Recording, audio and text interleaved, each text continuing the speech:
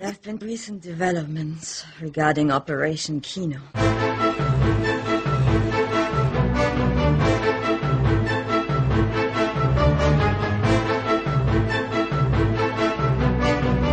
It's a podcast. Hello, and welcome to a very special Fighting in the War Room. It is Fighting in the War Room 375, Pandemic 92, it's Quarter Quell 19, the Anniversary Quell! Yay! What does that mean? Are we mean? all cheering? Sorry, I thought. Oh, Yeah, we're cheering for the fact that it looks like the groundhog saw its shadow, and we're in for 52 more pandemic episodes of Fighting in the War Room. It'll be fun. Look at all the different ways we're counting our slow crawl through time these days. We're definitely, thanks to Omicron will sponsor our new call-in episode, our next call-in episode. Yeah. I mean, I get the point of, like, also being depressed that the pandemic number is going up, but the actual episode number is also going up in a way that makes me feel like I'm marching towards death, so... The vaccination numbers are going up, too, people. Come on, like, be positive here. People are getting boosted. We're taking care of ourselves. It's a societal issue, yes, but on an individual level, you can protect yourself. I think that's key. Sometimes on the march towards death, though, it's important to stop and look back. So, as is tradition here on this show, ever since we started as Operation Kino, and then moved into the Fighting in the War Room era, every 25 episodes, about give or take some decimals and fractions, we have a differently formatted episode where each of us brings a movie under a certain theme. If you want to go to fightinginthewarroom.com and click the pull-down menu, you get a click on Quarter Quells, and here are all other 18 Quarter Quells, and get a feel for that. Usually it's a way for us to talk about something about ourselves as well as about the movies that we bring. This Quarter Quell, we decided to loop back to the very beginnings of Fighting in the War Room, when, even before Op Kino, when it was the Kino Katie audio blog, I think, for the first couple of these movies that we'll be reviewing. The phrase audio blog really just like instantly transports me back to 2010. It's an incredible thing. There's not a good portmanteau for that. Video blog became vlog, and that stuck around. Audio blog, yeah, doesn't have the same ring to it. It does not. It didn't stick around. Podcast did. But we're revisiting some movies from that era. So from the very end of 2010, we're going to revisit 127 Hours. Then we're going to move chronologically through Katie adding more people to the podcast and the releases in 2011. We're going to hit Limitless, which came out in the spring of 2011. Water for Elephants, that came out just a few weeks later. And then finally Super 8, which was the summer blockbuster J.J. Abrams fare way back in 2011. And then I know Katie and I have also gone back and listened to some of those episodes. So maybe you'll hear some clips for that these guys won't hear because I'll put them in the edit. But we'll have some flashing back as to how we thought about these movies if we saw them before. But let's kick it off, like I said we would, with 127 Hours. This was a, like I said, Kino Katie audio blog featuring Katie and David Ehrlich. David, do you want to kick off 127 Hours? Nope. I could think not. I'm the one who picked this one. I could not get. Katie did pick this one. I could not get through. I had to check out around like hour 56 of this rewatch. I'm Life is looking only at so long. an old interview 5 years ago. Film Independent interviewed the Fighting in the War Room podcast crew, and Katie tells the story of that's how we were sort of born when 127 Hours came out, and David hated it, and Patches and I loved it, and that's how it started. So the origin story is ingrained in the internet, and apparently you hated it at the time. So Patches, that tees up the obvious, which is, Katie, do you still love this movie? Well, before I reveal that answer, I Googled my name in 127 Hours to see if I had reviewed it, which I could not find, but I did find a Tumblr post from Dave Gonzalez about the end of Operation Kino and why we had to change the name of the podcast. And that's a whole saga. I can send this link to you guys. But he mentioned that it was actually started with a Film Threat article about Kevin Smith that got Patches, Katie, and I, this is written by Dave, riled up on Twitter enough to move it to Skype. She recorded it and posted it as an audio blog. The next week, David and Katie had differing views on 127 Hours, and I couldn't make it. So they subbed in one Dave for another. So Kevin Eventually, Smith, the foursome thank agreed you. that. I mean, 2010 was a he is at time the when we thought beginning about of all Kevin things. Smith. I know. That was He's the Alpha and the pre-Tusk. Omega. I struggled mightily with 127 hours. The first time that I have rewatched it since 2010, for sure, or like thought about it all that much. I was about to say, It all feels four like- movies we're talking about on this podcast are kind of, they were big in the moment. I mean, they were definitely starting conversations, and they had some kind of legacy, but they are inessential. I think in the I would grand argue scheme that of we're things. gonna get to. I would argue two of them have had a legacy. Interesting. Two of them do not exist whatsoever. But Which ones? 127 hours is certainly Limitless and Super 8. I think have had impact. Okay. Outside of the films themselves. This one does not exist. This is a blip. No, 127. I mean, it's just a complete echo Nominated for of Best Danny Picture. Boyle. Yeah, Danny Boyle won the Oscar 2 years earlier for Slumdog Millionaire. James Franco was like this huge star at the moment. It was just like, I mean, this happens all the time at the Oscars where it's like, well, the last thing you did was a big deal, so we're just going to put this in there. And then 6 months later, it's like, oh, hang on, why did we do that? This is the only one I have not re-listened to our conversation about it, so I'm not going to remember like what we got into with it, but I'm sure David thought it was like overly frenetic and kind of surface level, and I don't know if you saw through James Franco at the time. We all had our own. I mean, I am definitely on. guilty of not seeing through James Franco up to and very much including The Disaster Artist. So, and he was involved wrote the short stories that were adapted into Palo Alto, which is a movie I love, and it was obviously Coppola-ized in the process. But yeah, I mean, I think my feelings of this movie have not really evolved in the last 10 years. I have been thinking about Danny Boyle's post-Slumdog run in regards to Adam McKay, because it's just like sometimes, and even Nightmare Alley, Guillermo del Toro, like sometimes the Academy anoints someone from left field, and it can have a really petrifying effect on their artistry, and that everything sort of gets this gloss of prestige to it, and they get. He hasn't made that many movies, and Steve Jobs is good. So I'm not sure which Steve movies Jobs you're has taking its to task moments, but I also think that like this was kind of Trance was really the nadir for Trance was very Danny strange. Boyle, but Trance is far removed from Barely a came out movie. Yeah, although Trance, I was working at film.com, and part of the marketing for it is they offered me a free session with a hypnotherapist, which I remember so much more vividly than I do the movie That Did you itself. do it? Great. And Wait, you did it? I did it. Oh, I was like, I got to do this. And I then- may have even written a story about it, but I have been, because talk therapy, I sometimes, too many walls I put up in my head, and I've been itching to get back into hypnotherapy based on that one session. Trance 2. Yeah, so Yeah. thanks for that, Danny Boyle. But this was like, yeah, I mean, like it's just one of those cases where this is the polar opposite of how I would approach this particular story, which is not a discredit to the movie Would so you much ever as make like, a movie of this particular No. story? Should we But establish if I what this did- movie is about, just in case people listening to this podcast do not know what 127 They might hours be. ago? There might be They people might be listening to younger. this podcast who were like 8 years old. I was when about to say 127 that Hours is came very out. So, entirely possible. if you're looking at the very clever poster and noticing that the rocks that James Franco's character is wedged between are in the shape of an hourglass, or make the cutout of an hourglass, it's sort of like an old lady teacup. Oh yeah, I see illusion two. sort of thing. I see two women's breasts touching with a man between. Oh, Oh okay. no, it's James Franco joke. That's terrible. Never mind. I totally And, backtracked here. Awful. That is because he is playing the real life mountaineer Aaron Ralston, who in 2003 was solo free climbing somewhere in Utah, and he got stuck and eventually had to eat off his own arm or No, lose he his own cut arm off by his other- arm. whatever. It's David not just 28 said days he later. didn't watch the end of the movie. That's a different Danny Boyle movie. And this is a movie about it, and because understandably, it would be a hard sell if it were just you and him and doing the whole all is lost thing of him just stuck there for 127 hours in real time, eating off his own arm. They weave in his past flashbacks. It is all done in the frenetic style of Slumdog Millionaire, and a style that you could see seeds of in Trainspotting and earlier films, but he really began to push. But now he with has the Anthony beach. Dodd Mantle And- from that Yo, relationship. she sure does. And I just found it all.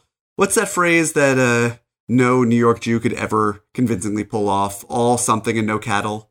All hat All and no hat, cattle. no cattle. Yeah. That's what I think of when I watch this movie. It's pretty exhausting. And it's pretty hot. It's pretty hot. I don't know if that's because I've gotten older or because that style has been imitated so much, or like the sheen of Slumdog Millionaire, which is a movie I liked fine. I don't know. I found myself being like, just settle the fuck down. And it does after a while. Like you do get in there and you get the kind of the mounting tension of it, but it also felt kind of unbearable once that mounting tension did set in. I found it such a difficult thing to willingly rewatch, which is probably why I haven't until now. The excruciating part of 127 hours for you has nothing to do with a man whose arm is stuck under a boulder and just in excruciating pain, getting rained on, trying to drink as much water as he humanly can, and then cuts off his own arm. Your problem is like MTV style editing, to use an old critique. Danny now Boyle we're inside the Camelback as he's sipping urine, his own urine, into zoom back to the truck where close-ups the of every object. Yeah, kinda. Wow.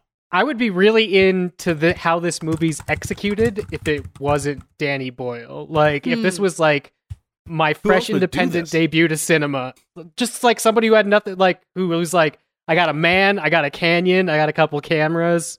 All you need to make a movie is go for a man, a canyon, and a camera. Exactly. Godard famously said that. And just like if this was shot frenetically because it was so independent, it was trying to like make a name for itself, it makes sense. But as like a choice, like I'm looking specifically off the Wikipedia page, but this quote's ridiculous. It's from Danny Boyle, who says, I remember thinking I must do a film where I follow an actor the way Darren Aronofsky did with The Wrestler. So 127 hours is my version of that. No, it's not. I mean, I feel like The Wrestler is probably another movie that doesn't hold up so well, but yeah, but also like that's what his version of following a character all the way through is basically using that character to go everywhere else but what the character is doing for the majority of this movie. And then I'd forgotten it ends, or the thing that motivates him to finally cut his arm off is he sees his future son. Yep. In a vision. Yeah. The visions happens to the best of us. Very strange. And this movie is definitely co-written by Simon Beaufoy, who has done a lot of sentimental movies like Salmon Fishing in the Yemen, which came out the year after on 27 Hours. I think he wrote Slumdog Millionaire. But, he's like he wrote Full Monty. He's like a British sappy guy. And here's this raw, trapped in the middle of nowhere. Guy, yeah. I mean, The Man Made Yesterday. I forgot about that movie. Yeah. That's his last movie. No, he is, but he also made Trainspotting. He also made 28 Days Later. Shallow Grave. He has dimension. He does swing, and I like Danny Boyle. I thought you said dementia. He has dementia. He's out of his goddamn mind. No, I'm fascinated by Boyle. And remember when he was going to make James Bond? And yes, I want to see that No movie. Time to Die may not be a masterpiece. Jesus Christ himself came down from the heavens and intervened. He is experimental. Whether the experiments work, that's for debate, and that's always interesting. I in this examination of what I would consider inessential cinema, here's a movie that feels designed to be insignificant in some way, to be it's really tiny little movie, not a big movie that we'll always remember. And there are some amazing shots. Like, I really do love when Aaron is trapped right in the beginning, when he first gets trapped and he's screaming out to try and find someone in the canyons, and the camera zooms not just up to the top, but keeps going and shows us the entire canyon, and like using special effects to heighten that emotion. I think that really works when we're just like zooming around the canyon in fast motion or doing the kind of frame rate choppiness. I don't know. I think it played better then because it's been wildly imitated since. Yeah. But he wants to know what the camera can do, and he has to do everything here to kind of keep it moving. You were trapped in a canyon. Yeah, I mean, you see his shitty digital camera, and you're like, okay, so that was 7 years earlier when this movie was made. Like, that's how far digital camera took me back. technology had come in that time. I think a theme for this episode will be how long ago. It does take place in 2003, but I do think a recurring theme in this episode will be just how long ago 2011 feels. Yes. I mean, once we get to Limitless, we'll really have to talk about that. But yeah, the 2003 Canon camera really zapped me back to working at Best Buy around the same time, being like, I wonder how much his memory card cost, and it holds so few pictures. These days, though, let me tell you. The movie's set in the canyon. You can't escape that. And so the choice the story has to sort of make is what else is this going to be about? And it sort of ends up being about like some flashbacks to moments in his life he regrets, as minuscule from like not answering the phone when his mom calls to like a girlfriend that he wasn't emotionally there for, which would all feel a lot more coherent if the movie didn't end with the actual guy smiling down on James Franco in a pool and a title card that's like, and now he always leaves a note. And I'm like, oh. Just like... It's like the end of an Arrested Development. Yeah. And that's why you always leave a note. Yep. One thing that has aged well about this movie is that the memoir that it's based on, that Aaron Ralston wrote himself, is still to this day called Between a Rock and a Hard Place. Great. Which I respect. That's great. Why wasn't the movie called that? I got to defend this movie just a little bit more, because I think when it works best, it's actually an A.R. Rahman film. And this is basically a concept album that Danny Boyle is directing the music video for. And something that has stuck with me from this movie over the years is both the score and the song that he did. I'm pulling this reference out. I'm going to find it later. If I Rise, that he did with Dido. That sounds I remember very that show much existed. I do like that. I listen to that song a lot. I love it. Why am I Dido's forgetting her amazing. name? What's the name of the woman? Enya? No, who you interviewed recently and has Diane Warren? Yes, it sounds exactly like the name of a Diane Warren If song. I Rise, yes. A.R. Rahman. I'm sure. I think she may have actually. It recorded got the song a called Best Original Song nomination and lost to Randy Newman. It's a beautiful song. It plays toward the end of the movie, and then I actually love the moment, the triumphant moment of his escape, and that like fanfare. I think this is an A.R. Rahman film directed by Danny Boyle, music video style, and in that way, I find it kind of triumphant still. The first half, the middle is a little insufferable, but by the end, when he's cutting his arm off, freedom! How do we feel about James Franco watching this? I mean, I think I was trying to decide if he's giving a good performance. I'm trying to look past things and kind of take it at the value of the film itself. I think the smugness that dominated so many of his performances, even before he was like an established creep, is mostly not in this.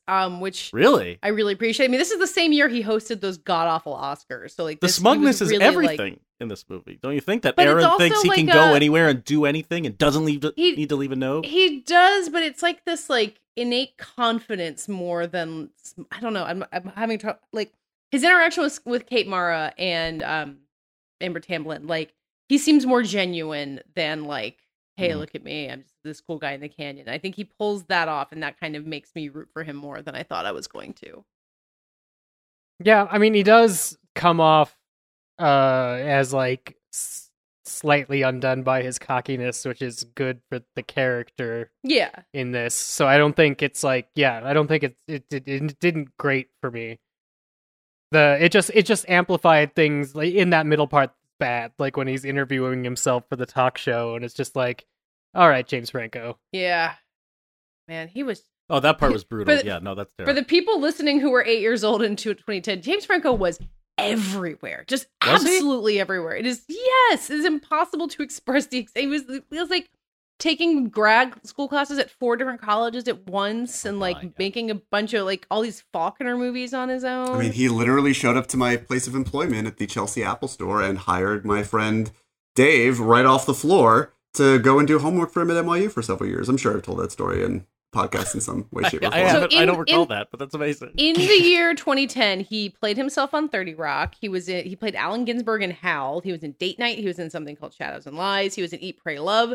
He was in 127 Hours, and then in early 2011, he showed up in The Green Hornet and Your Highness, and then Rise of the Planet of the Apes. He was. Oh, I forgot he's in that. Yeah, dude, James cashed out for that short period. I know. Times have changed, and he was just maybe the all-time worst Oscar host ever, probably. Oh God, yeah, with Anne Hathaway. The year that he was nominated for 127 Hours. It's crazy that they did that. We were seeing the craziness then. I watched those Oscars in David's apartment. Yeah, I think Did we all? Were we all there? Nah, probably not me. I didn't. You were too cool. I had too many things to do. You know, I was busy. This movie does not exist. No one cares about 127 hours. It's never been talked about. Although I feel like it was part of a wave of guy in one place movies. When was Buried in that kind of? Oh, Buried was not long after this. What's the Tom Hardy one? Locke. That was Locke 2011. Locke is strong stuff. I mean, I think in the age where content is king, we're probably due for another slew of movies like this. I was just watching Hulu's new Chloe Grace Moretz movie, Mother Android, which is not a one location movie, but feels very much, it's COVID, we have $1 million, let's go into the woods and shoot something. And that's more or less par for the course at the time when it's more valuable for something to exist than to have any ambition or pressing reason to exist. And so by those standards, 127 hours is a visionary work, but a dark precedent for some of the movies. Does it get points for being an experiment? Is it at least taking a leap? Is it trying to do something that or is it hack work? I mean, it's post Slumdog Millionaire, so what is it accomplishing on top of that visually for you? Close-ups, lots of them, of camcorders and water bottles and watches. Beautiful rocks. All right. I give it a solid maybe, but I think the reason it reads as lesser is because it's not a successful experiment entirely, and it's coming off the back of, I think, like Katie was saying, or maybe you earlier, whoever saying the Academy recognizes you at left field, and you feel like you have to do something either extremely weird or in the box, and they'll nominate you no matter what. Sometimes. Yep. So this is one of those.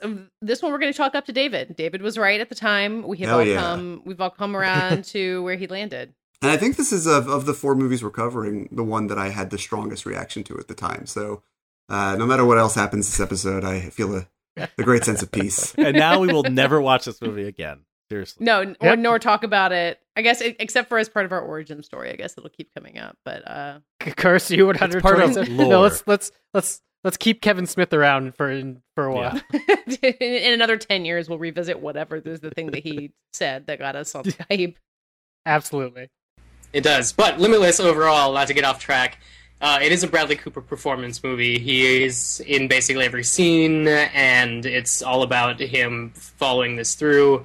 The nice thing about Bradley Cooper is he's sort of effortlessly charming still, to me. I don't know if I've gotten sick of the shtick, or if there is a shtick to get sick of yet, because I haven't really absorbed that much Bradley Cooper.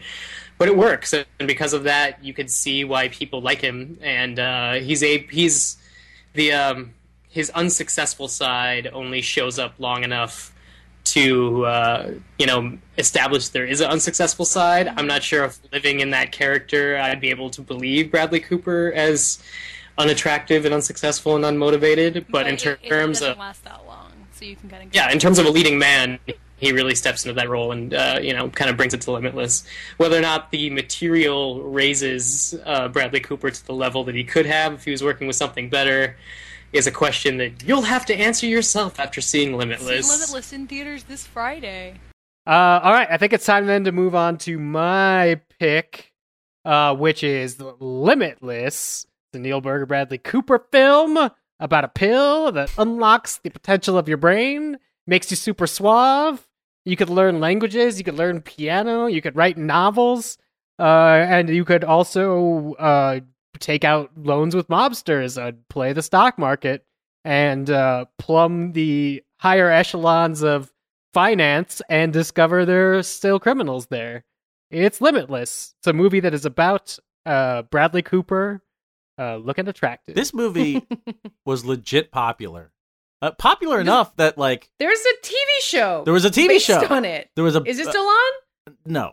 I think it lasted if seasons.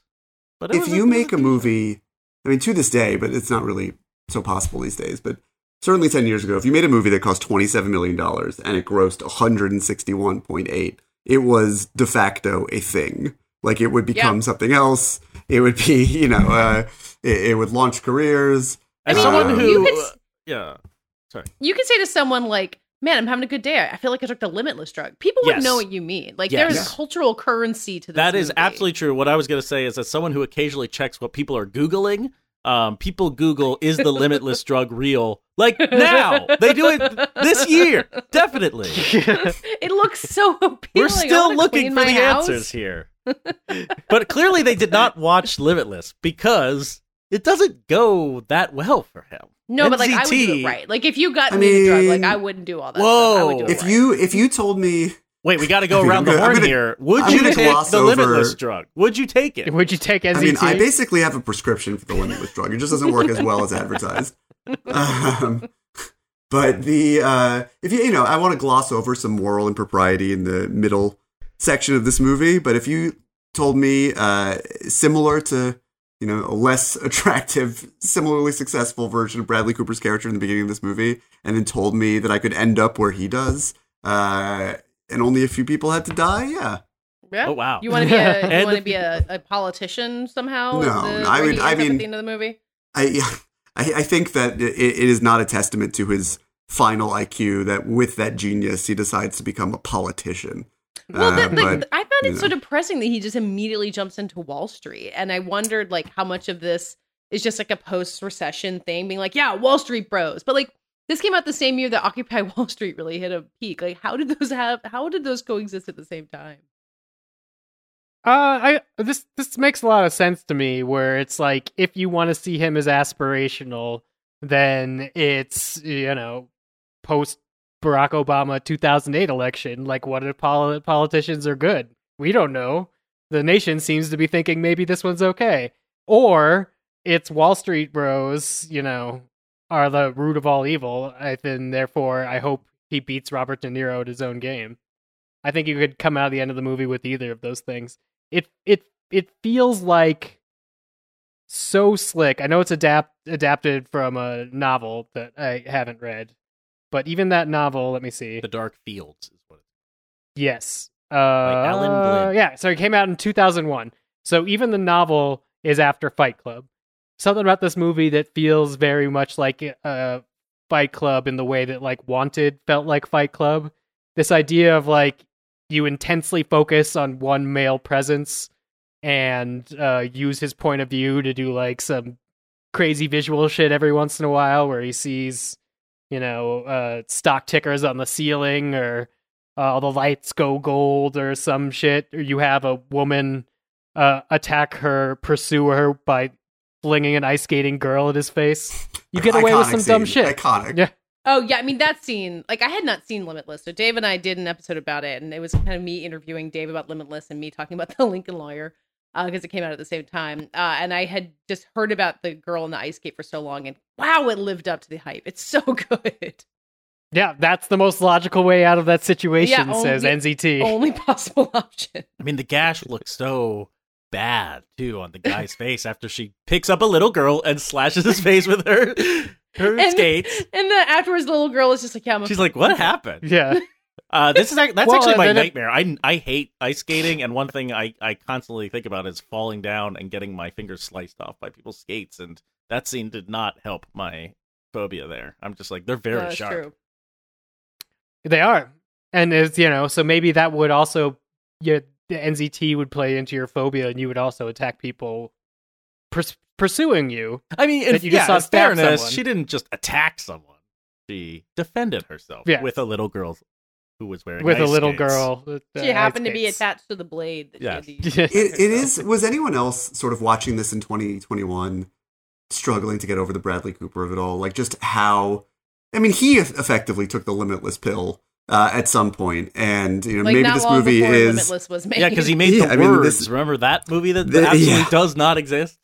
I mean, maybe this movie was a documentary shot in real time for all we know, but he was clearly itching. I mean, he gives his all to this movie. He gives his all to everything from the biggest Oscar bait to the lowest pieces of schlock that he's made, and I respect that for him. He's a very sincere actor type. How many languages does and filmmaker? In Limitless? 11. He does get to show off his French. Yeah. He does speak.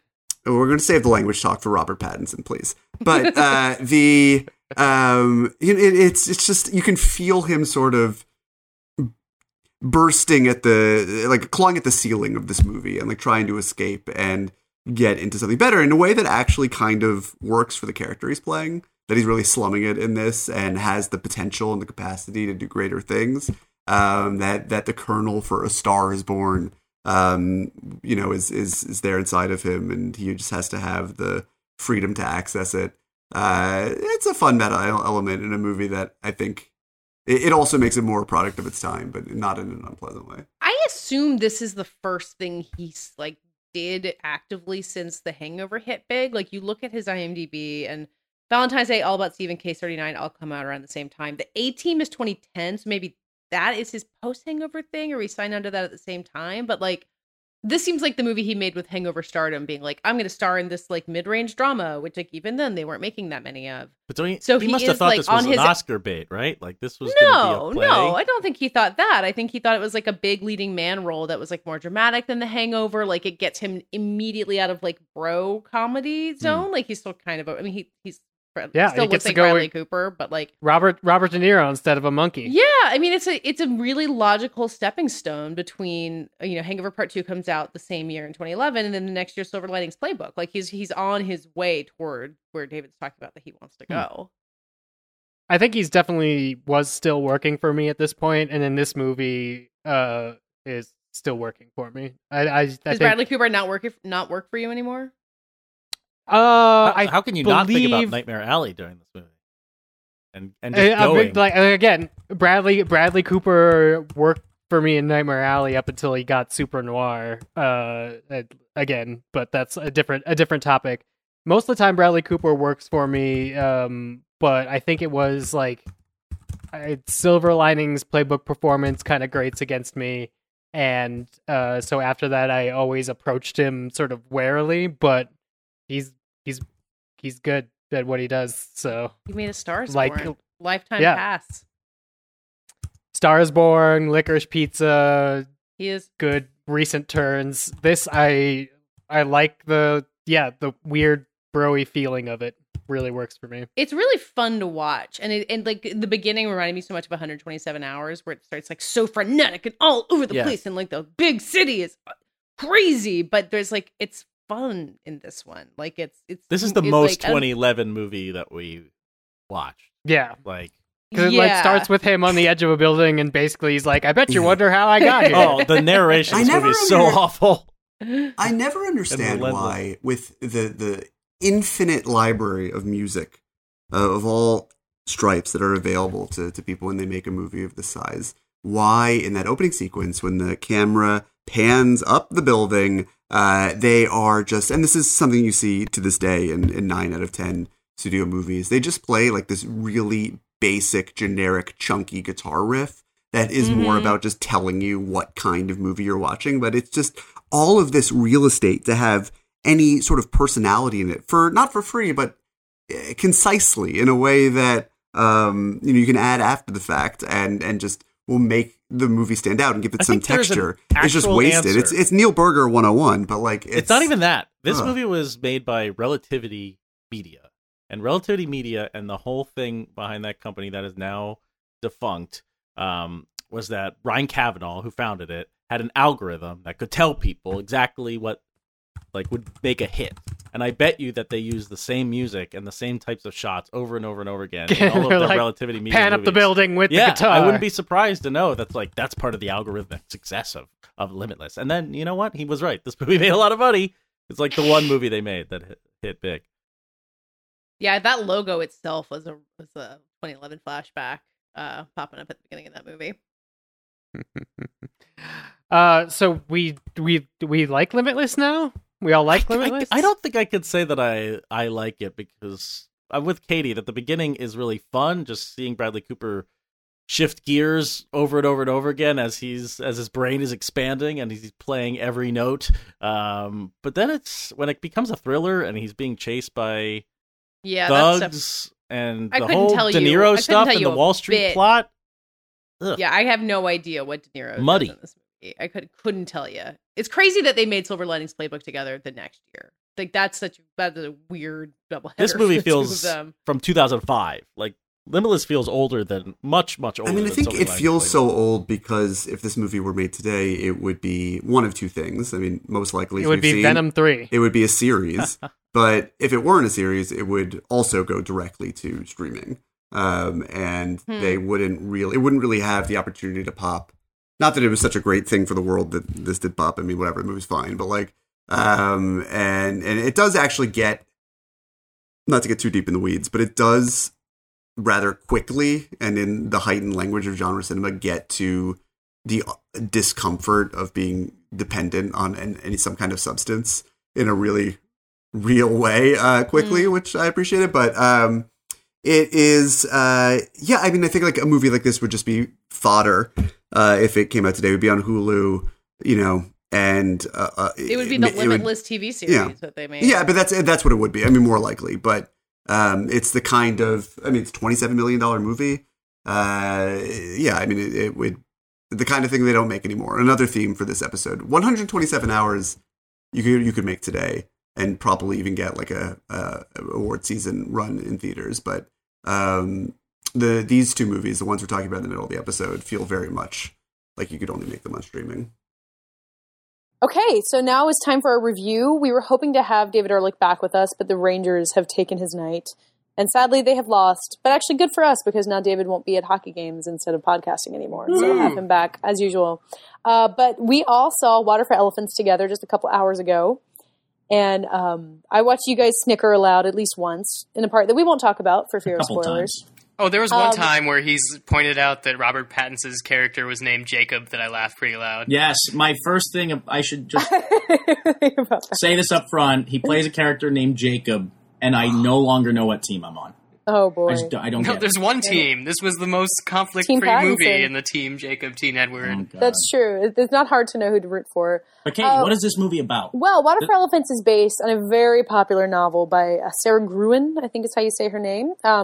It is, there's a frame story of an old man wandering into a circus, and he tells this... It's possibly the most typical way of doing this movie. Yeah. Possible. Old man shows up at location that has some sort of historical or cultural meaning to him, and then... Yeah. It's in the book, and I really thoroughly expected them to cut that part out, but then they went and cast Hal Holbrook as Old Man Jacob, so there you go. It made it work. And he's talking to Paul Schneider, who I really like, and who... Yeah, he needs a better movie. What do you think? What do you think the Paul Schneider role read like? Like, must be charming because only has 5 lines. You must like him instantly. Our next film, which who technically brought this? Is this one, David? Yeah. Hey, I learned Patches just watched it for the first time for this episode. Never seen this miraculous film that everyone remembers. Hadn't seen the ending. So has just been nodding along to my Murder for Elephants joke for 11 years. Didn't get it. I thought it was an Edison reference, as mentioned. David, set up Water for Elephants. Water for Elephants, a movie that I keep calling Like Water for Elephants for obvious reasons. Mm-hmm. I mean, it's like they don't give the elephants water, so it is like water, and it's not water. It's true. I mean, it's more like...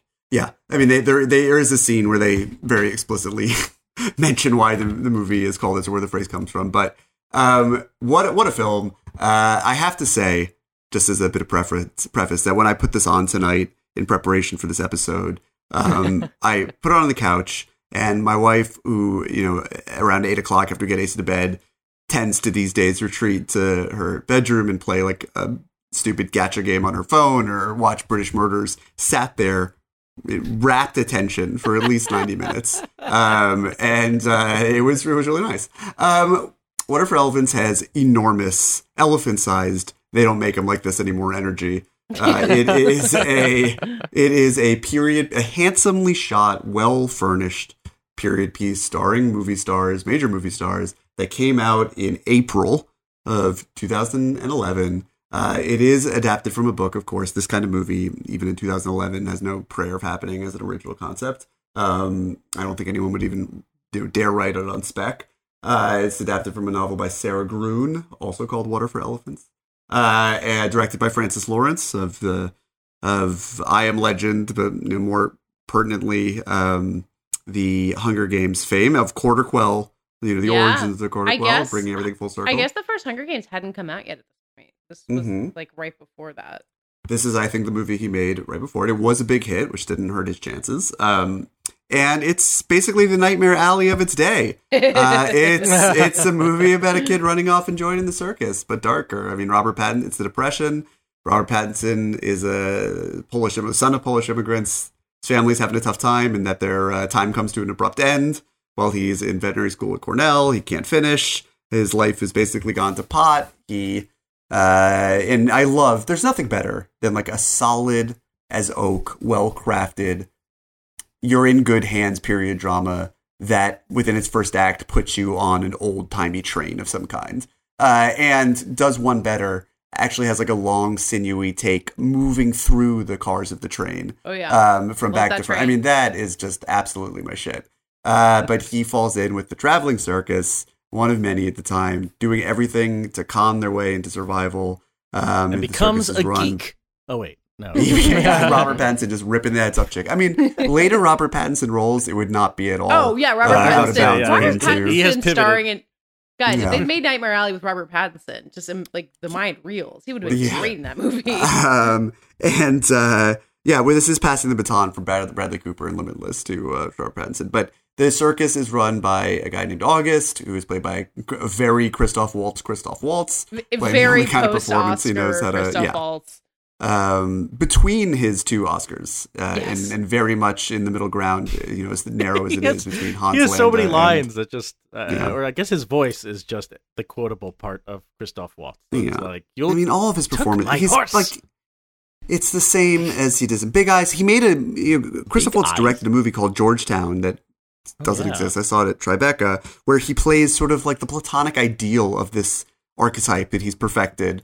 And it's really leaning into it with all he's got. But anyway, hard luck train circus thing. But Pattinson, handsome Polish boy, is able to talk himself into a job because he knows how to work with the animals. He falls in love at first sight with August's wife, who is sort of the prima ballerina of the company. It's played by Reese Witherspoon. As a side note for posterity, we now have our Wreath Witherspoon, which is a wreath made up of photos of Reese Witherspoon up outside of our door. And Asa has learned Reese Witherspoon, and so every day he wants to touch everything in our building, the 1, the 2, the 3 outside of every apartment, and this is Reese Witherspoon! And you gotta touch Reese Witherspoon. It's very cute. But Inherent Vice, clearly his favorite Reese Witherspoon movie.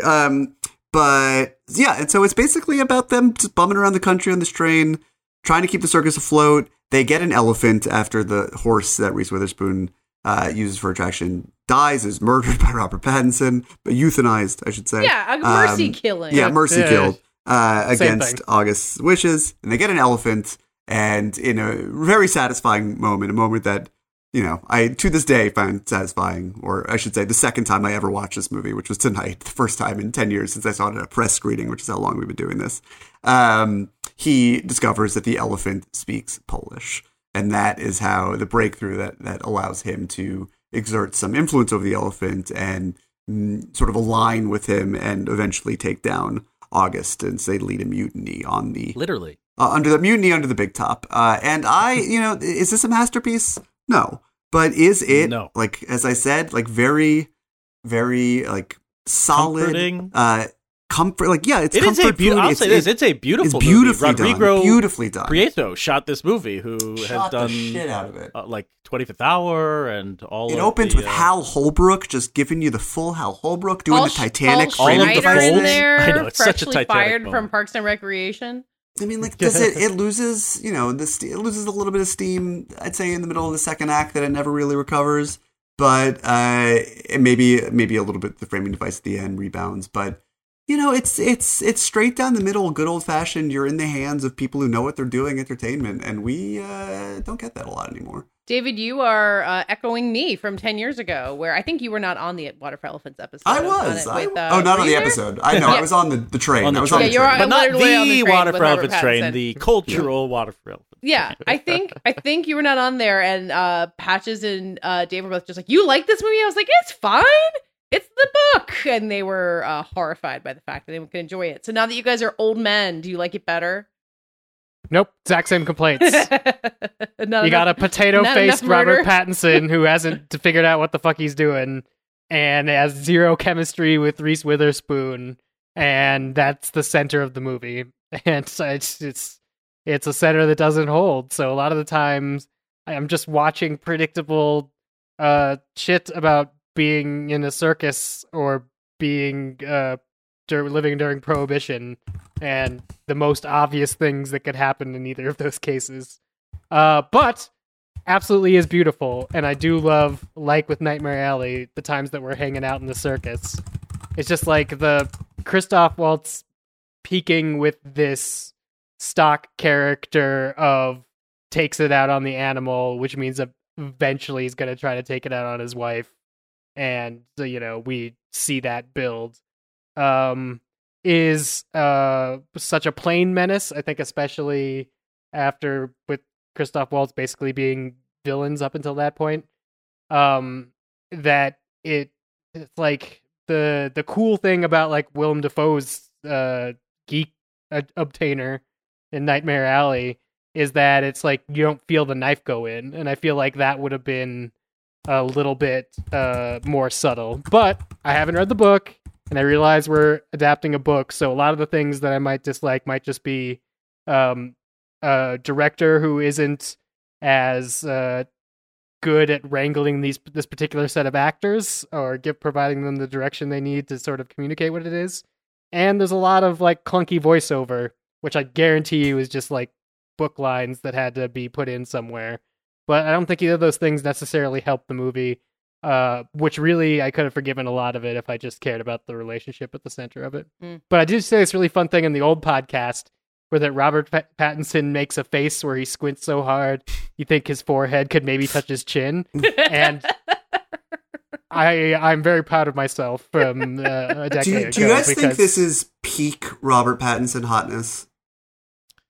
Let me see. I mean, and you have to certainly, not certainly, but I'm the context here is sort of many looks in the Twilight because but like in the later movies, he was playing a lot of roles that were not designed to, No, he's hottest in Tenet. Tenet is the answer. Oh, Tenet, Tenet. He's very sophisticated. He's very attractive in Tenet, but he has the sort of like young matinee idol gloss in this without the YA veneer that sort of saps it away Katie would from think, Twilight. Lost City of Z, Robert Pattinson would have been the hottest. He's not. He's that's more of your type. Unrecognizable. He has a gigantic beard. I know you like that. I shamefully think he's hot in Good Time. So that's my cross. Wow, I know. Dirtbag Pattinson, real dirtbag. Wow, not my type. Okay. I don't know why it works. Interesting. I think he's a little too pudgy faced here. Maybe it's youth, maybe it's weight. I think he gets better looking as he gets older, which is why it's so funny that he was such an idol when he was like 18. Yeah, this is definitely like, I'm trying to think of the kind of like Leo equivalent for Pattinson in this movie. Like, what is this straight down the middle? Is this Titanic for him? No, it's The Beach. Oh, you mean like in terms of his look, it's The Beach era Pattinson. In terms of where this movie falls in his career, I don't know. But just like, I haven't seen Pattinson laugh and giggle drunk in a movie, and he does that here. He's just like he's like the nice boy, and he hasn't really played the nice boy. He's not good at relaxing on screen. No, he's not a relaxed man these days. No, ever, or not in Twilight either. I mean, in Twilight, that's the whole point. I'm not sure that the Batman's really going to give us much of that. The Batman. It is a laugh. Batman only gets to be sad. But yeah, I like seeing Pattinson loosen up here and like have a drink with Reese and dance and then giggle. But and he's then not really good in this either. What? I mean, he's good in this? No, because the whole movie is walking this fine line between being comfort food and it's not lethargic, it's not plotting, but it is like occasionally it does stoop. I don't know. It's not good enough to transcend how cookie cutter it is. And whenever things are just played a little too soft, like if Pattinson's not, I like when Pattinson's working with the animals. I like when he is romancing and googly-eyed looking at Reese Witherspoon. But then there's certain bits where it like has to be dramatic. It has to be a good movie, and then you're like, oh, it's not. It's not fulfilling drama, but it looks amazing. And I don't know what makes it comfort food. I guess that's what I'm struggling to put into words. Like what, to David's wife's point, it's definitely watchable. But why? It's absorbing. It's solid. It's old-fashioned Hollywood Looks entertainment good. that is actually like. But what is made old-fashioned with the Hollywood kind of entertainment? Like, is it just? I mean, the period setting. The period setting certainly helps, and the fact that it's so vividly realized, and it doesn't have. I mean, it's very earnest about it. It doesn't have the sort of high goth, gloss that Nightmare Alley brings to a similar milieu. It's matinee, not. But it's romantic. It's romantic in its conception. I mean, it's about this terrible time in American history. It is unapologetic about how these men keep getting disappeared off this train whenever they offend the boss, and everyone is sort of there against their will, and nobody knows where their next meal is going to come from. And it should be miserable, but it's so unabashedly romantic about this lifestyle, about the kind of people that you would meet along the way. And everything to do with it, the sense of adventure, the riding the rails. I guess we it's what got Joe Biden in love with trains in this country. It's like Joe Biden was working for. We just don't get a lot of romantic drama anymore. Is that Yeah. it? Like, what's the last time we just had a romantic drama? Everything What was on that Netflix movie is with rom-com. Lakeith Stanfield with the photograph? Is that what it was called? I didn't see it. That was romantic drama, right? You guys know what I'm talking about? I Came out, like, right do. before COVID. I mean, it was kind of the what is the Christian guy who writes all of those, like the Notebook? Nicholas Sparks. Yeah. I mean, that's the weird part is I don't feel like I'm describing Nicholas Sparks' brand when I say romantic drama in this vein. But I guess you're right. I guess what he does. You want counts. a little glossier. It's just than that's that. too sappy. Yeah. Yeah. Richard LaGravenese, who wrote the script, he does this. He is a romantic. P.S. I love you.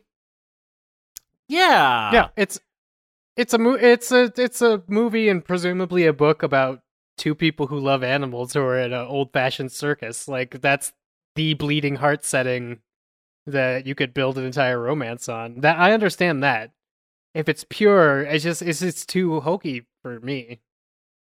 That's fine, but I think it's definitely the kind of movie that I, like even more as a saddled dad than I did as a 27-year-old.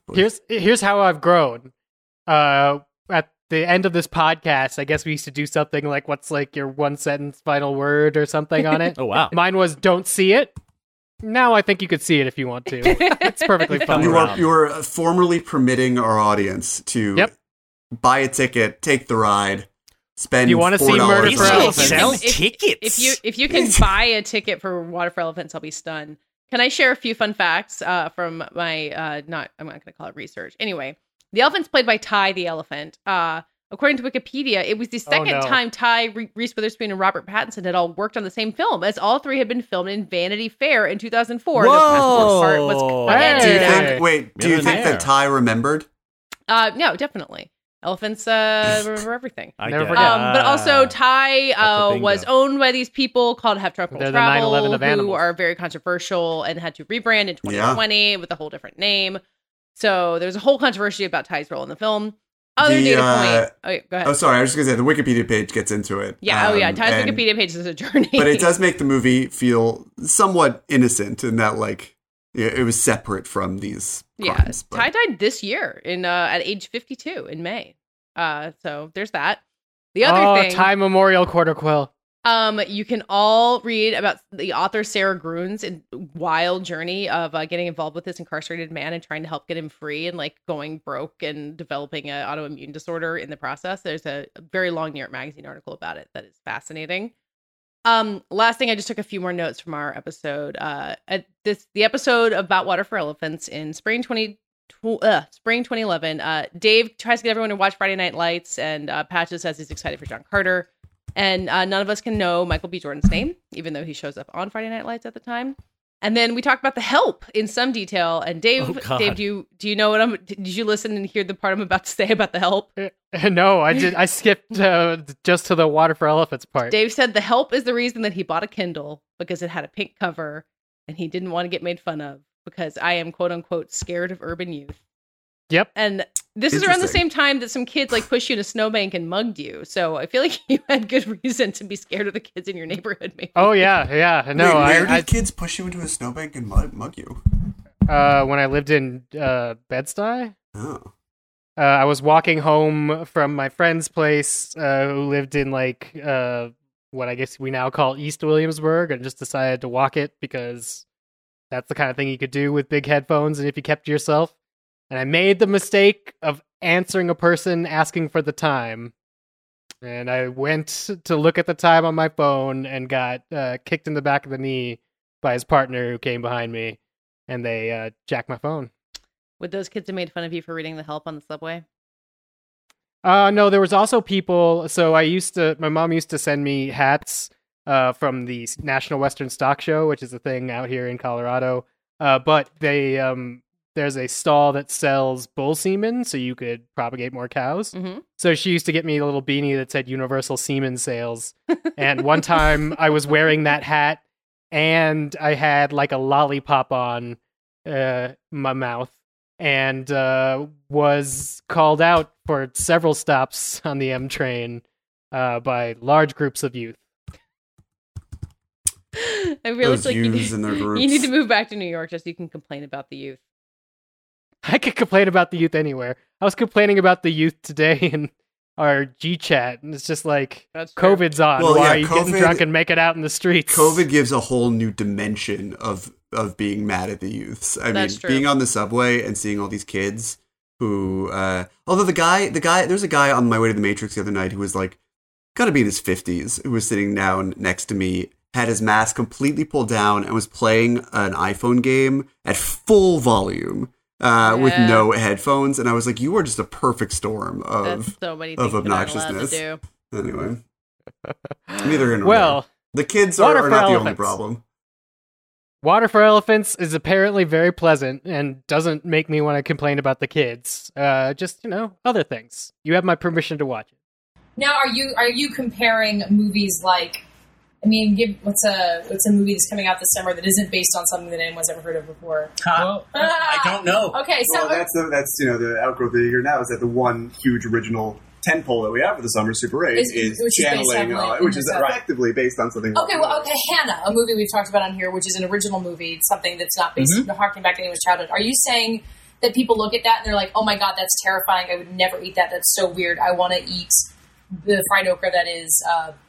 They want the comfort food over something that could potentially be dangerous, especially when we're throwing out things, when you have to spend the bucks to go out to the theater or something. I think nostalgia ends up playing a big part in making our decisions whether we want it to or not. I see it as more of a danger in... And it makes us, it makes our vision narrow. I don't want this to be too much of an outgrowth of my response to last week's film, X-Men.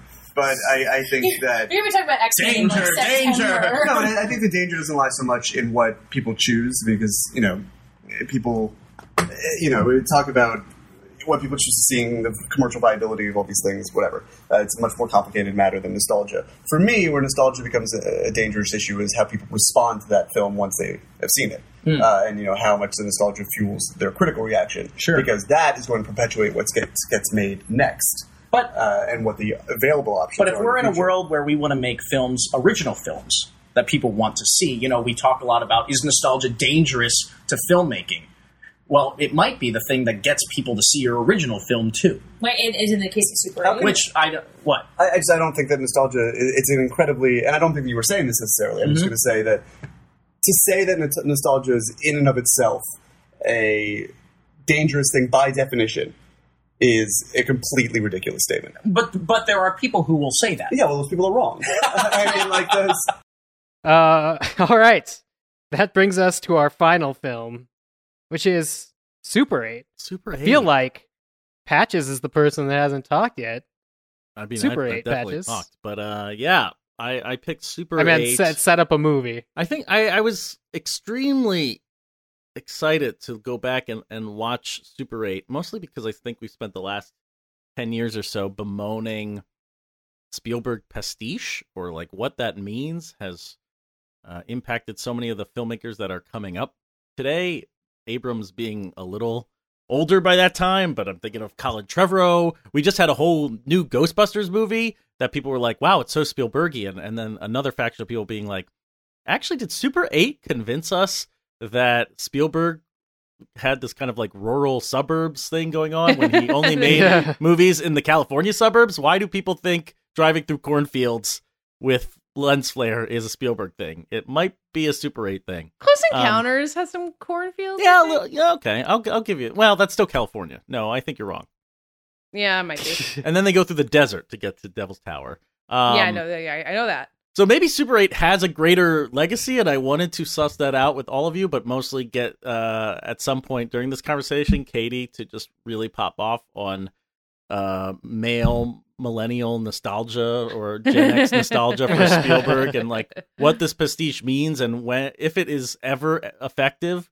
And if anything was going to be effective, it was probably going to be Abrams trying to do it and doing it here in Super 8. And just to recap, if you have not watched this movie in a little bit, it's centered on a group of friends. Let's call them the Goonies. I don't remember if they have a name, but we'll call them the Goonies. And the main kid is Joe Lamb, who's played by Joel Courtney, who has made the leap from child actor discovery by J.J. Abrams in Super 8 to he's the male lead in the Kissing Booth franchise on Netflix. So is he really? He's doing stuff. Yeah, that's lucrative. I'm sure he's kind of made it. He's hot on Instagram for sure. We would not have thought of him at all in the last 10 years, and he probably has 1 million Instagram followers. So. He looks like every other kid who was on Teen Wolf, but yes. He's a good-looking kid. Yeah, he grew, and he's doing just fine. But in this movie, he's 14, and he just lost his mom in I don't think it's a mining accident, but it's some kind of blue-collar factory. Some kind of factory, like a steel plant. Yeah, like a steel beam falls on her, and I can't remember if it actually takes place in West Virginia. I know they shot it in West Virginia, but you know the vibe. I think it's like Pennsylvania, maybe. That makes sense. Probably around Pittsburgh if it's steel. But anyway, his mom dies, and it upsets him and his dad, played by Kyle Chandler, who's the sheriff-ish deputy guy, policeman. He's a cop, fucking cop. He's deputy, and they're coping, and the way that Joe is coping is by making Super 8 films with his buddies. This is definitely J.J. Abrams, and I believe Michael Giacchino, who scored this film, was one of Abrams' pals back when they were kids making Super 8 films. And this was his ode to making Super 8 films, because they're making a zombie movie, and then one day when they're shooting it, a train just fucking explodes off the tracks. And there's an alien inside. And so are the pieces of his spaceship, which look like Rubik's Cubes. And watching that scene again in Super 8, I'm like, man, I think we spent a bunch of time watching like ARG clips of this movie. There was like a Super Bowl teaser trailer that had maybe 15 seconds of footage where if you looked at the Super 8 lens around the trailer, you could get clues to the website that would show you more about the alien spaceship. And I'm like, we waste so much time in Abrams' fucking mystery box. What are you doing to us, This is directly post Cloverfield. Yeah, so just make your goddamn movie. He is still trying to play that game, that Cloverfield magic. And, good on him for trying. And he did in Cloverfield Paradox, as we know. Of course, as we all remember, the magic of having to stay up until 2 a.m. after that fucking Super Bowl and writing about that movie. This is definitely the apotheosis of that. This is full on. But it's not mystery box with nothing inside. It's not supposed to be. It's not. It's supposed to be E.T. It's supposed to be Close Encounters. It's supposed to be Spielberg. Venom style. The marketing or like the foreknowledge of how this movie would be presented to the world overtook and corrupted the idea of what was in the movie. I don't disagree with that. I don't, especially because there was a lot about like, what does the monster look like? They're not going to show it in the advertising. And the movie itself, in a lot of places where it could be more dramatic to show the monster, really shoots around it in a Jaws-like way. I don't know. And then when the monster shows up, it's like, that's the Cloverfield monster? Right, I know. Exactly. I just don't really care about little kids running around with a fucking monster. Like, it's the same reason why I'm allergic to Stranger Things. Stranger Things makes this almost impossible to see without thinking of Stranger Things. It's crazy. I couldn't get through the pilot of Stranger Things. Like, this is just not my cup of tea. I remember enjoying this movie well enough. It does feel, the magic of Cloverfield for me is that even once the monster is seen in all of its glory, you are still sort of tingling with mystery when it's over. There are still so many things that you are more excited to explore once you've seen the movie, and not simply because like it ends with a URL like that one horror movie did. I mean, like it's sort of opening up this world to you and making you interested in mythology. And this, you know, it doesn't have that kind of runway. It doesn't have that kind of depth to it. And obviously, you know, it doesn't have, you know, Cloverfield is paper thin, but it has enough intrigue to sustain that. This goes for, you know, more deeper rooted Americana and trying to tap into that classic Amblin vibe, but none of the characters are really working for me. Elle Fanning makes an impression. That one kid who looks like Tom Petty, and they point that out in This Is 40, you know, does his thing. But yeah, it's just like there isn't a lot under the surface of its nostalgia, and once you learn every detail about what's actually happening, I find it less interesting than it was before. Yeah, but really, before I rewatched it, and even now, having been like 2 weeks out of rewatching it, the movie dilates in my mind like immediately. It's like, there are kids making movies, one of them's sad. The train crash in my mind happens like right at the beginning, and then like a yada yada yada over the middle stuff. All the bombs go off, and then the alien launches into the sky. It's like even the subterranean stuff where he's rescuing people and doing all that, it fades from your mind because there was no purpose to doing it. Yeah, it's a lot of running location to location to solve nothing. It just all feels like a movie, fine. Right? It feels really manufactured. I was thinking a lot about what is the fundamental difference between Super 8 and E.T.? Why does E.T. really work and Super 8 doesn't? And it's because Spielberg starts with a family. He starts with, and it's shot very sparsely, I think. Even when the spaceship comes down, we're reserving spectacle as much as possible. And I think that's Spielberg's genius often. Certainly Close Encounters does this too. It's all about flashes of spectacle and then home life and erratic home life. When we go to the house that in Close Encounters, just like junk everywhere. It just looks like shit. Everything looks terrible. And here, everything is so manufactured. The lens flares, all the camera moves. This is, I don't know what. I don't really get Abrams as a director. He's a producer and he's a manufacturer of movies, and everything feels like a movie. It's such a strange film because it all has this backlot feel, even though they went off to West Virginia and shot this. Just like, it's too perfect, right? Everything is a clone of another moment. There's a ton of telling and not showing too, like especially with the family stuff where you get the funeral at the beginning and there's actors literally being like, well, he just doesn't know how to be a dad to that kid. I don't think he understands him. You're like, okay, great. Now that's all you're going to give us for the characters for the entire movie. Not only for the characters, but for the alien as they discover dead scientist tapes that he made. Yeah. Oh, sorry, Dave. I didn't mean to cut you off. I was just like, the alien design is very much of a piece with Cloverfield and that era. And the Cloverfield monster, I think, is a successful, really successful version of a lot of the alien CGI design we've seen over the last 15 years. But what are some of the movies recently, and I know there were a few, where it felt like the alien design was actually breaking out of that generic sort of like gloopy gray War of the Worlds Super 8 Cloverfield mode? I feel like there was some, but I can't remember what. Interesting looking aliens. I don't know. The first thing that came to my mind was actually a robot. It was just TARS. I'm like, that's TARS. That's breaking from sci-fi tradition. That's breaking. Fucking iconic TARS. But what surprised me so much re-listening to it, and I remembered this I was so excited for Super 8 based on the trailer. Like, you guys remember that trailer that had like a James Horner song in it, and the kids on the bikes? I do, because I still have the track downloaded to my Apple Music because you were obsessed with it. And I'm like, well, I couldn't even find it streaming at that point because music didn't work like that in 2011. No. Yeah, I was downloading single tracks off Apple or off iTunes. And you were still paying $1 to make them your ringtone. Yes. Yeah, I can still like sing it in my head. And like I remembered that, but I have become so allergic to all the Amblin nostalgia since then. And like I guess it was Super 8 that burned me and kind of taught me that like that's not enough to base a movie on. And so I'm so bummed out for myself in the past that like I had such high hopes for it and learned that way that pastiche is not enough to evoke the feelings of childhood. That has recaptured the Amblin feel over the last like 10 or even 20 years, predate Superbait? Like, who? Everyone's chasing Spielberg. Everyone's chasing Amblin. Who has done it?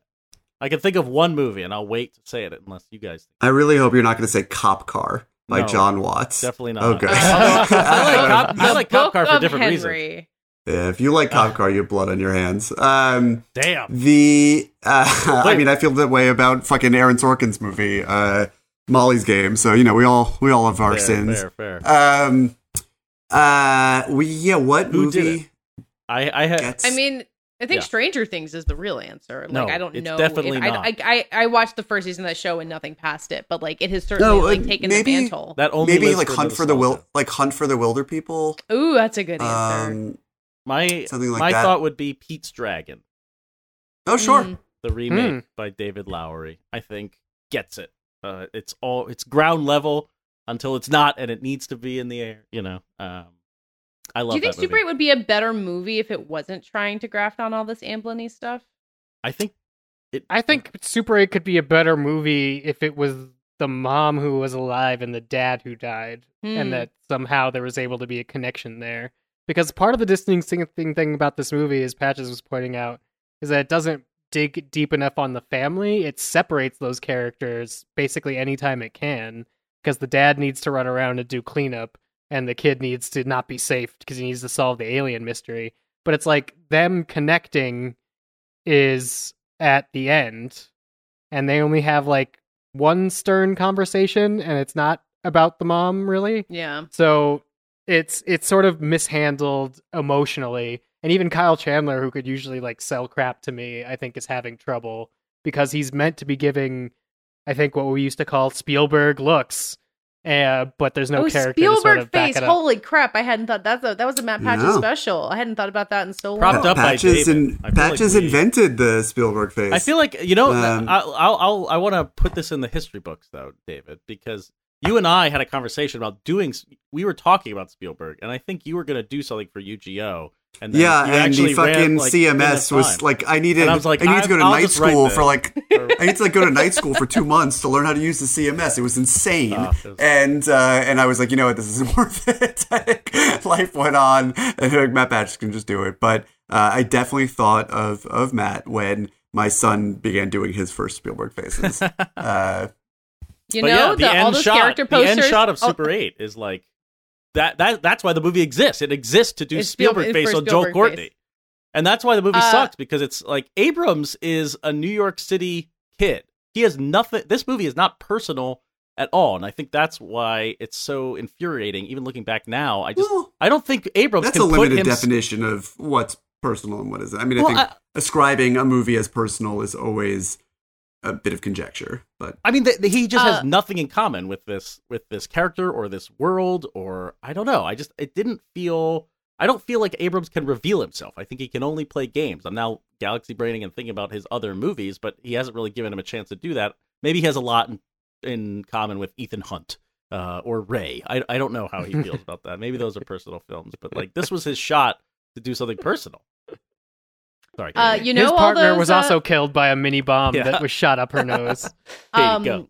All those Don't Look Up character posters, they're all Spielberg face. I didn't put it together until now. Oh dear Timothy Chalamet giving Spielberg face. That's what it's all about. Do you think that's the direction that the photographer or photoshopper who invented that was giving everyone? Probably. Do Spielberg face. But you can also Adam McKay wishes he could do Spielberg face in real time. Yeah, I mean, you can definitely see even in those, like Mark Rylance and Jennifer Lawrence are pulling it off, and everyone else is like not quite there. Mark Rylance is a brilliant actor, but probably should be on trial at The Hague for his performance in Don't Look Now. Wow. Wait, I had another fun fact on Super 8, which is that the mom, seen only in flashbacks and in video, is played by Katrina Balfe, currently in Belfast. That was her first movie role. Wow. Would we say currently for a movie that blew out of theaters in about 8 minutes? I mean, it's still a movie that exists. That is her most recent movie. Wait, Belfast is not in theaters right now? I'm sure it is, but... Yeah, it's got to be there somewhere. But it might be. You could definitely rent it, though. Yeah. There's also an excellent line in our Super 8 review in which, I don't know what the context was, but Dave says, "David, don't talk over the plot description with your nonsense jokes. My mom is going to get so mad." She would. Little has changed. Did we like this movie true. before? Patches, you really liked it, and you couldn't believe how annoyed I was about it. And I think everyone else was more in the middle. I hadn't seen it, I believe. Oh, you hadn't seen it. That's right. It was still in the age of Dave didn't always see all the movies. I mean, we're still in that age from time to time. No, now we're in the age of not seeing all the movies. Dave is now I get screeners. Yeah, I get screeners, and I'm not going anywhere. Yeah. Don't have kids. You guys get I got a lot going for me now. Dave's on top of the world all of a sudden. Yeah, I'm. Let's keep doing more quarter quells. Yeah. Would we tell anyone to watch Super 8 if they weren't around? Katrina Ballfast. I would say don't watch Super 8. Yeah, I don't know if there's if you want a better J.J. Abrams movie, there's definitely that. If you want a better Alien movie, there's definitely that. If you haven't seen E.T., there are so many Spielberg movies. Yeah, exactly. Yeah. So I can't think of a reason that Super 8 would be essential for anybody to watch.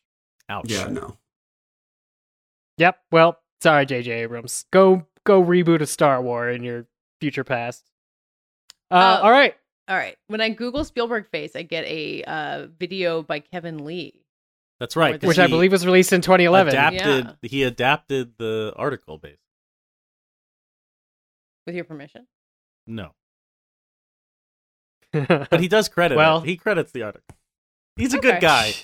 Go watch Voyeur or whatever he's working on Netflix right now. Oh, is he on Voir? Voyeur? Is Voir just the Hans Zimmer, Brahm? Just Voir.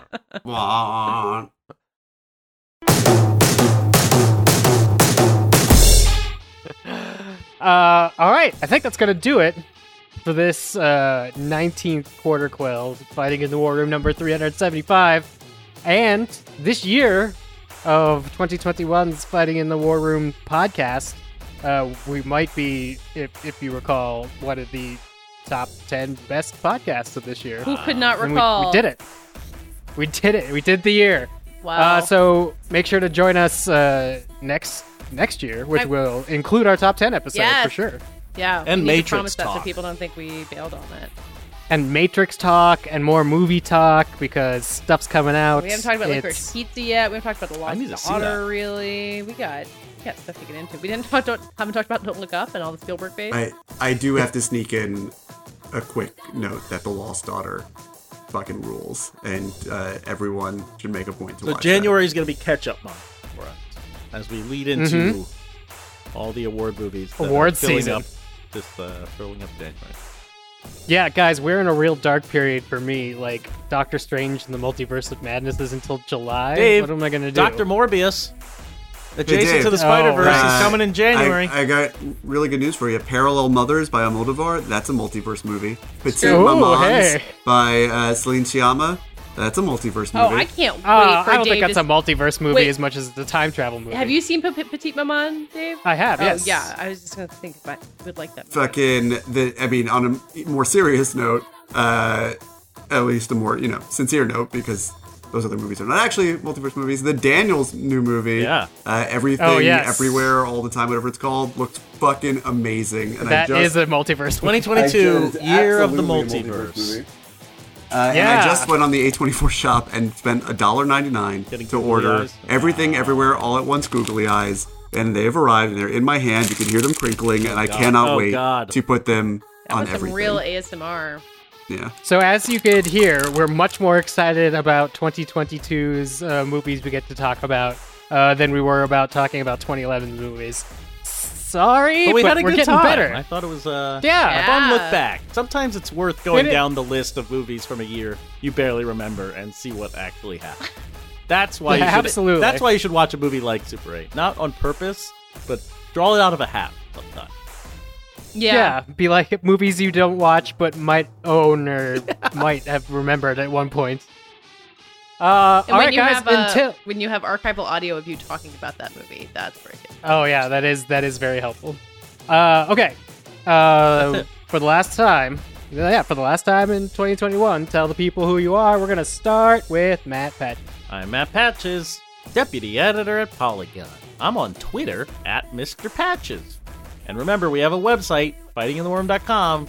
I don't know, there might be that last week of December where we don't put out an episode. It would be a great time to go back and actually listen to old episodes, old Quarter Quell.